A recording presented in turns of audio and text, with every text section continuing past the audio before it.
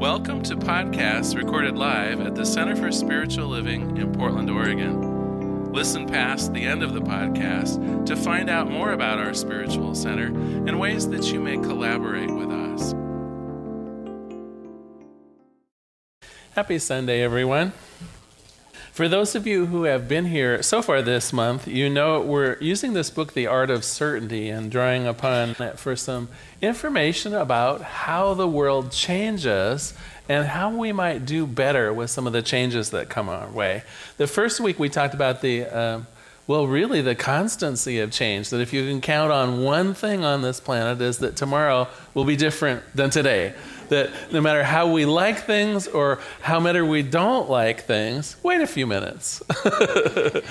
Week 2, we talked about the idea of non-attachment, that sometimes what we really need to do is have less attachment to the form things take and more attachment to the experience itself. And we learned that actually by not trying to map up the smallest details of our lives, it actually opens our hearts to be able to receive more joy and more love. And there's just more harmony in our life when we're not so attached to the tiny little details of life and having them all go our way. It actually allows us to blossom through the idea of non-attachment into our greatness. This week, we're going to talk about change in yet a different way. So the thesis here of Jones is that if indeed 1 million changes are coming in our way, wouldn't it be nice if we had some input into them?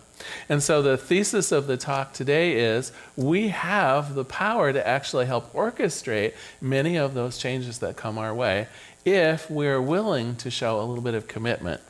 And I think I'll start with just the shortest reading from this book. We already know that the universe says yes to that which we commit at the deepest level of our being. The decision that establishes a definite commitment really marks the beginning of a shift in our consciousness. We know we don't have to control or manipulate the universe because it knows far better than we do how to bring our deepest desire into fruition. But we must first do our part.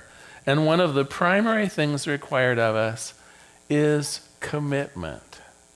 And so his thesis or his idea is that we can either go with the flow of life, right? In which case a lot of the changes seem arbitrary, seem random, seem like it's just a never-ending stream of things that were different today that we thought we knew the answer to. Or, he says, through our commitment to life, towards our own intentional living, we can begin orchestrating those changes. We can begin putting our participation into them.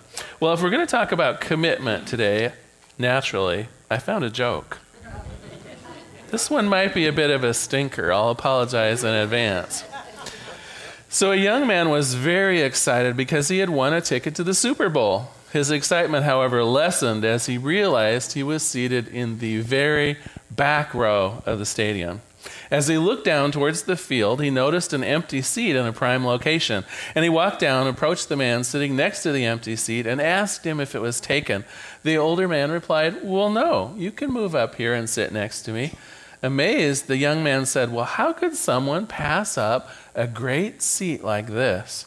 The older gentleman responded, "Well, that's my wife's seat.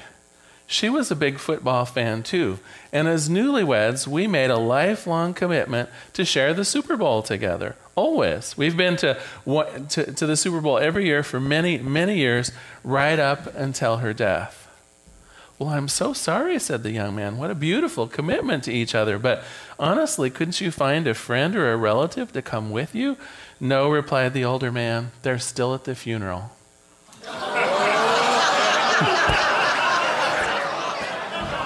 Okay, I'm sorry. I couldn't resist. All right. I know I'll get some flack for it later, but you have to admit it was funny. All right. Where we're going to start today, though, is a conversation around the difference between just being interested in something and really being committed to it. Because I think that's the bad news situation for most of us. Most of us have the dreams that we have. Most of us have an idea of how our lives could be better or how we could be better in life, but we only take it as far as being interested. So when someone's interested in something, they pay attention to it, they take notice of what happens, they may do a little research on it on the internet or in other ways. They want to see how it turns out. They follow it, if you will. But that is about it. They don't necessarily take their resources, their time, their money, and make an investment in it. Commitment, on the other hand, when we're committed to something, we actually do devote our resources, our time, our effort is put into it. We take risks to see that it will happen. We actually plan for its success. It becomes a part of who we are as we step forward in our life. The plans toward that thing that we're committed actually follow suit. And we can actually watch ourselves as we get closer to actually having or experiencing that thing we desire. You know, one way of looking at it is the difference between being interested in a new car and actually buying a new car, being committed to it. When we're interested in a new car, we might go to the auto show. We begin looking at some of the ones as they drive by on the freeway and think, I like the way that one looks, and I've heard that one has great gas mileage. We might even look up some of the characteristics of the cars we're interested in, right? But if we're just interested, that's usually where it ends. When we're committed, it's a trip to the credit union. Do you know what I mean? It's like, how am I going to pay for this? What's my trade-in value of my old car? You know, we actually get in and go for a test drive and start figuring out the finances. We decide if maybe we have to work a little overtime in order to afford it, and we figure out where the down payment's going to come from, and so on and so forth, because it's a commitment. Well, I'm here to suggest that if any of you are living anything other than the perfect, loving, joyous life that you want to live, a big factor in it is your commitment to those things. Because from where I sit, most of us portray our lives in terms of getting better, in terms of achieving some of our goals, from the position of being interested. We say things like, well, wouldn't it be nice if that happened? We say things like, I wonder what would happen if I got a better job. Does that sound like a commitment? And yet, for most of us, when we think about the future and what we would like to have happen in terms of our goals, in terms of our passions, that's about where it leaves off. The idea that wouldn't it be nice? Wouldn't it be swell? I could picture myself doing that.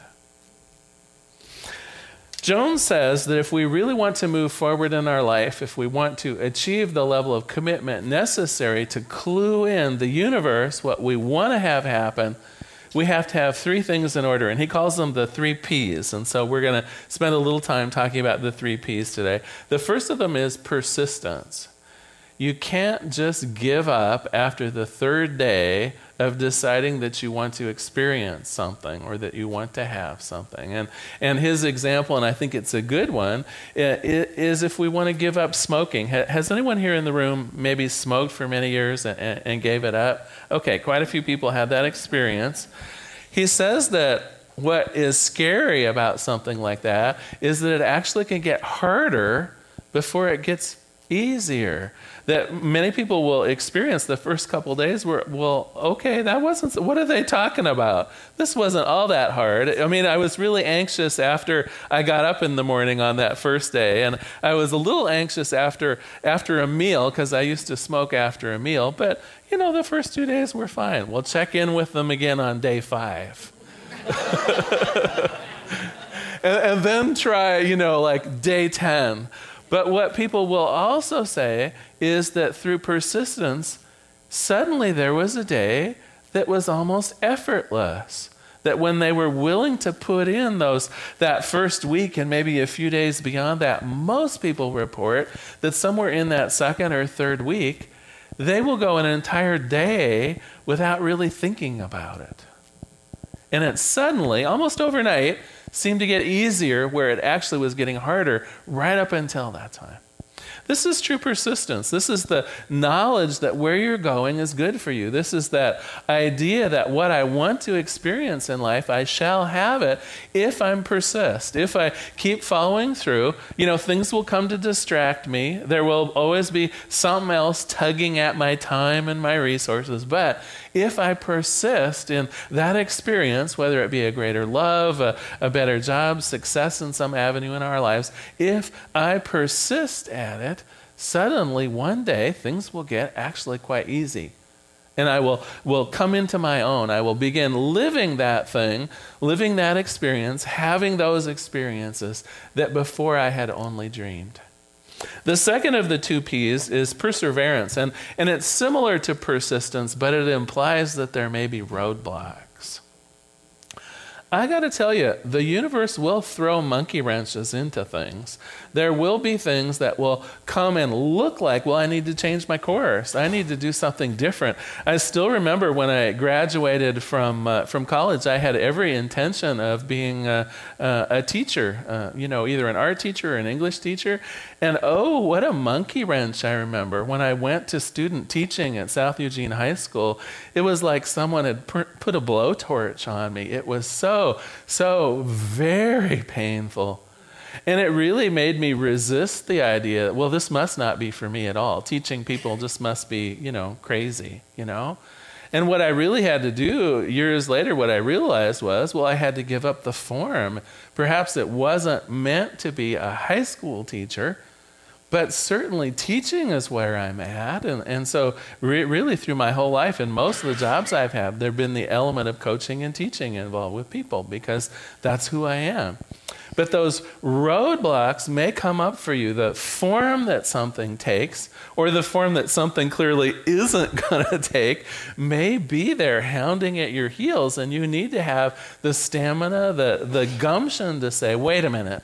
What I know is this was what I was meant to do. This is who I am meant to be. This is my desire for participating in the universe, and I will not let other people, other situations, other facts even get in my way. I may change the form of it. I may be open to it looking a little differently, right? That's the non-attachment that we talked about and learned about last week. I don't have to have it be a certain way. But by gosh, it's going to feel a certain way. I'm not going to give up my desires for love, for joy, for peace, for happiness, for showing up on this planet in a powerful way. And if I persevere, the universe once again will make things easy again. But things may come up. Absolutely. In this universe of, I think Reverend Sharon talked about in week 1 some of the many changes we have to go through, and they just keep a-coming. And so if we give up, if we throw in the towel, we're not going to receive what we want. The third of the 3 Ps I think is the most important, and I'm going to talk about it at a little more length today, and it simply is passion. If we want to succeed in our dreams, we have to have passion about it. Now, I've taken some flack for talking about this idea of passion before, and I'll explain it because it kind of makes sense to me. People will say, well, Larry, take a look at my life. What is there to be passionate about? I have a 9-to-5 job that I kind of don't care that much about. I'm in a relationship that seems kind of stalled and boring, and they'll kind of give me the list, the reasons why there isn't much passion in their lives. And they'll say, everyone knows that you got to find your passion. And I kind of picture finding your passion the way it's often described to me, as though, I'm a hunter on the Serengeti, and stalking it. And I see, oh, there's some of it, right? I better shoot it before it gets away. And I suppose, I have experienced passion that way in my life. I remember the first time I found out about fused glass. I was in a gallery down at the Pearl, and just the way it was lit up and beautiful, and I said to the woman, I can't even imagine how one would do this. It literally lights me up just to look at this beautiful fused glass artistry. And she said, oh, you can take a class in that. It's not that hard. And so I did.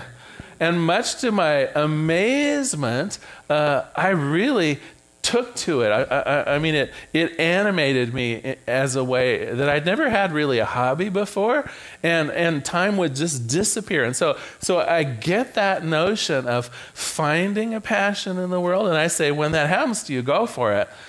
But that's not the good story about passion. I want to give you the real story about passion. So when I did graduate from the University of Oregon with my degrees in English and teaching, the only job I could find was working for the telephone company doing data entry.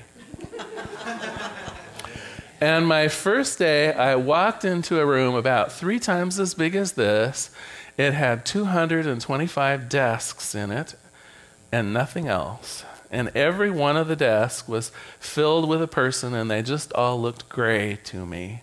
And by that, I didn't mean that they were elderly with gray hair.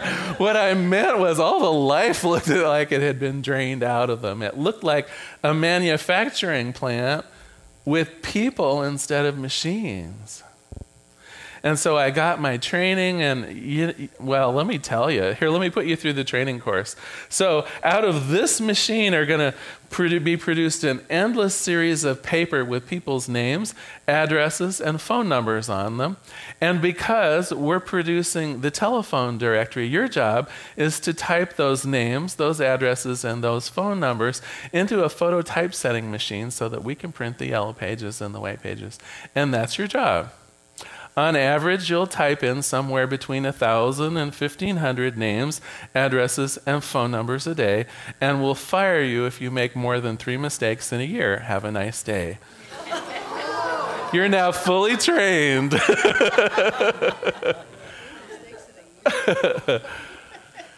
Well, I got to tell you, when I walked in and I got my training and I found my desk, there was a little bit of despair in my heart.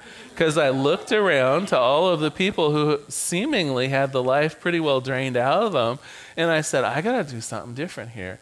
Either this needs to be my first day and my last day, or I really need to have some kind of a change of my attitude here dramatically. Because what I know is, if I go with my gut instinct, which is to dig in my heels and hate every minute of this, what I'm saying is I'm going to hate 8 hours, 5 days a week of my life. And do I want to be that person? I'm looking around and I'm seeing a few of them, right? I don't want to be that person. And so what I decided almost instinctually was I had to bring the passion to this job. And so I began having little contests with myself. I began seeing literally how many I could do in an hour and in a day, and then I always saved time at the end to look back over to make sure I hadn't had any mistakes. Something unlike the way other people were, keep this same rhythm up and just don't make mistakes as you go. I thought it would be fun to really press myself. They hired us in at, I think it was 25 words per minute in our ability to do data entry. I got mine up to over 100 words in a minute, and then gradually brought my errors down to where pretty consistently I was getting 80 and 90 words a minute with no errors. I did this all on my own. This was like for me. It wasn't because they liked it. What I found out later was, boy, did they like it. But I was doing it as a contest for me. The other thing I did, I got to tell you, the first holiday that came up was Halloween. My desk was beautiful. Orange and black streamers. I was the only one in a mask. But you know what? Things like that caught on. The next, we moved into the Thanksgiving and the Christmas season.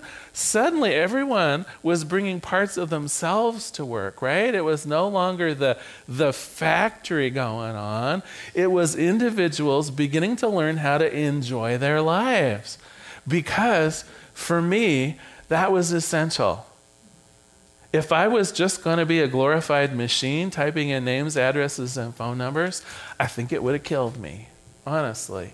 I think a part of me, at least, would have died. Now, there will be times in all of our lives when life just isn't exciting, when life isn't turning over to you the way you had imagined it, and we have choices. We can absolutely dig in our heels. We can walk away.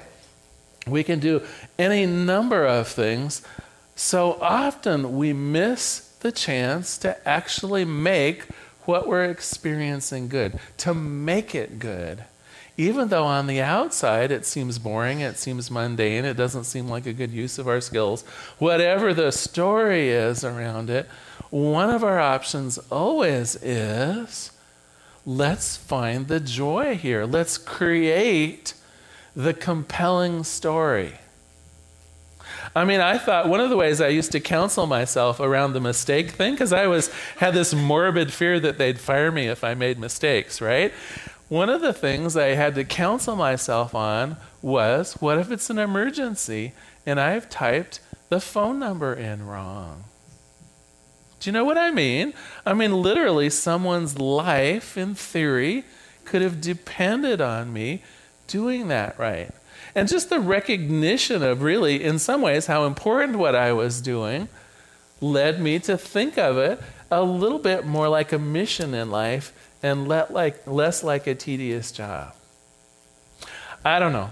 What I'm talking about, of course, is tricking myself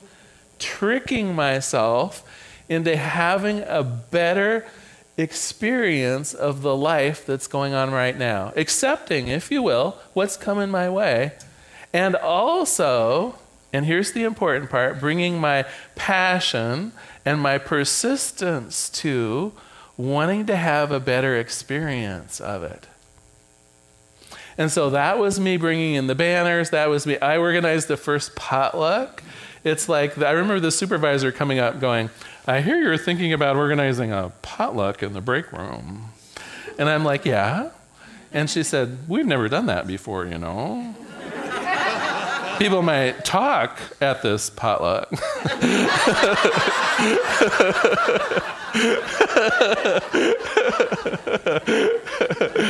To which I said, well, you're invited. It'll be fun.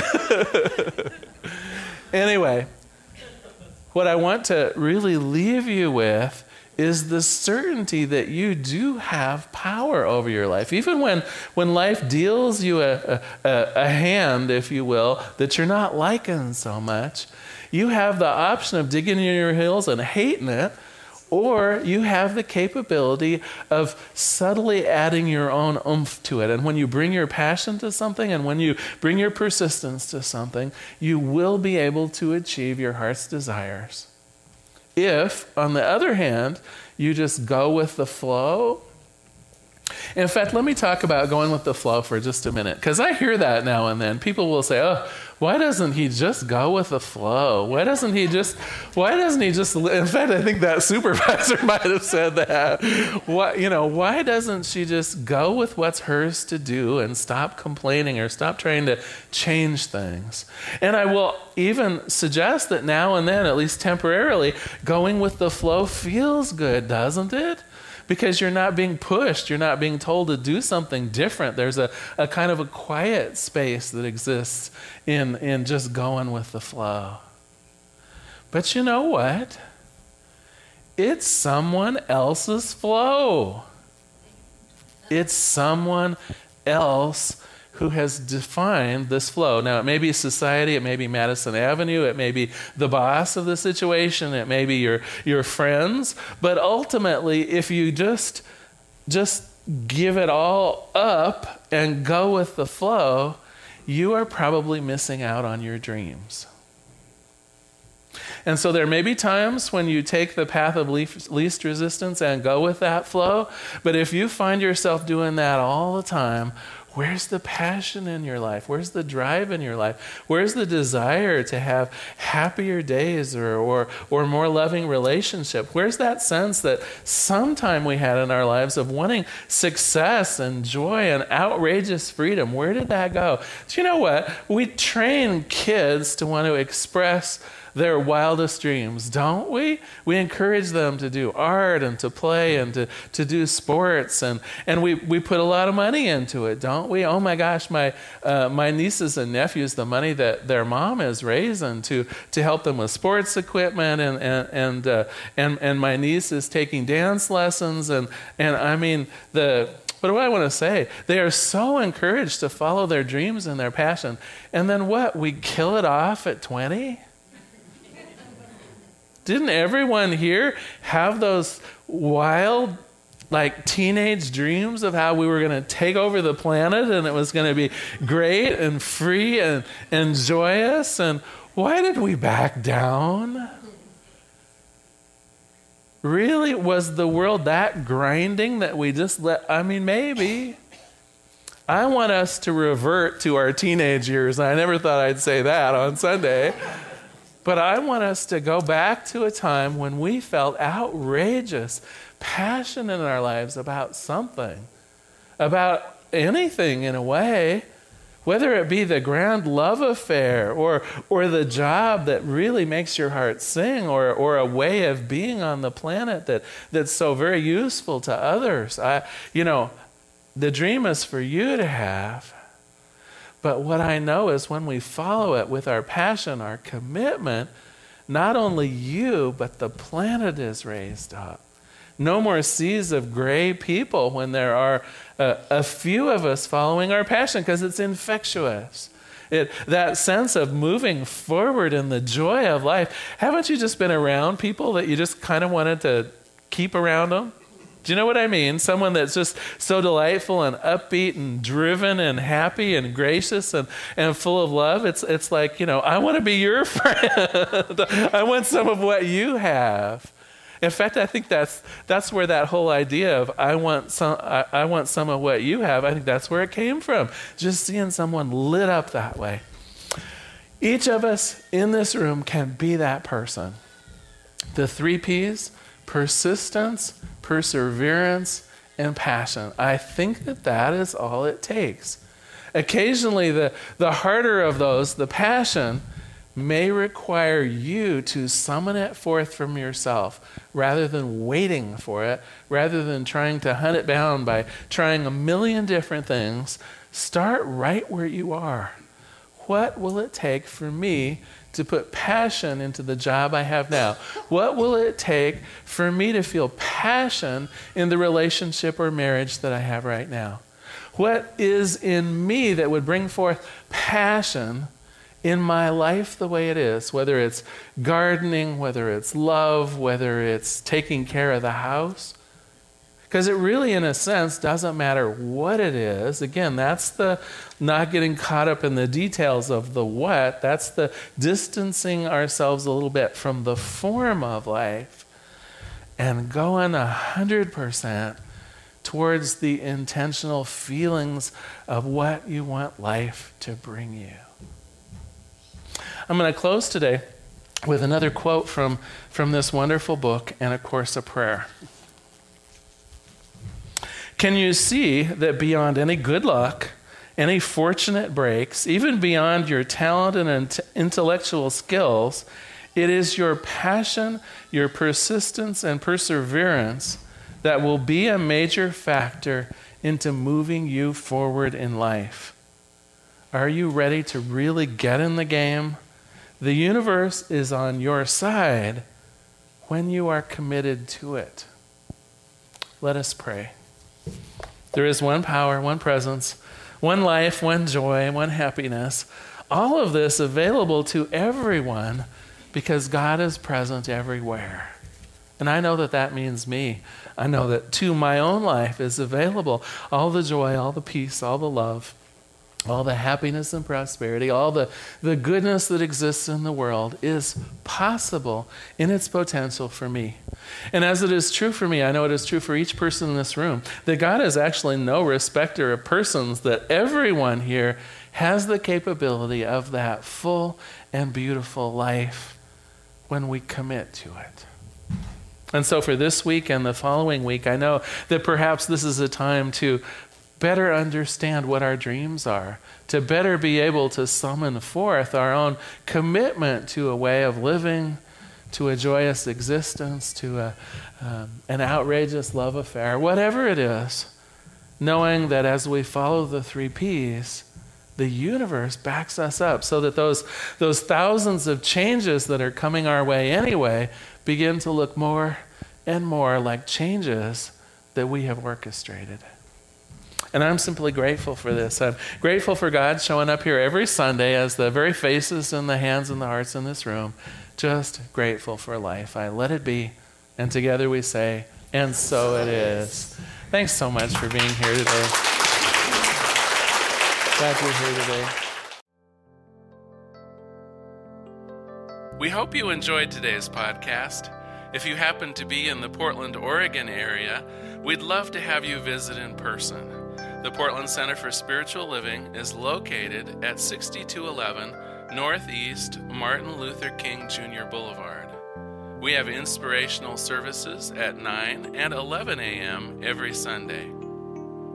Our mission is to open hearts, ignite minds, and to make a difference. If you'd like to support our center and its podcasts, you can donate online at www.pcsl.us/donate. Our website is also the place to learn more about what's going on at the center or to contact us.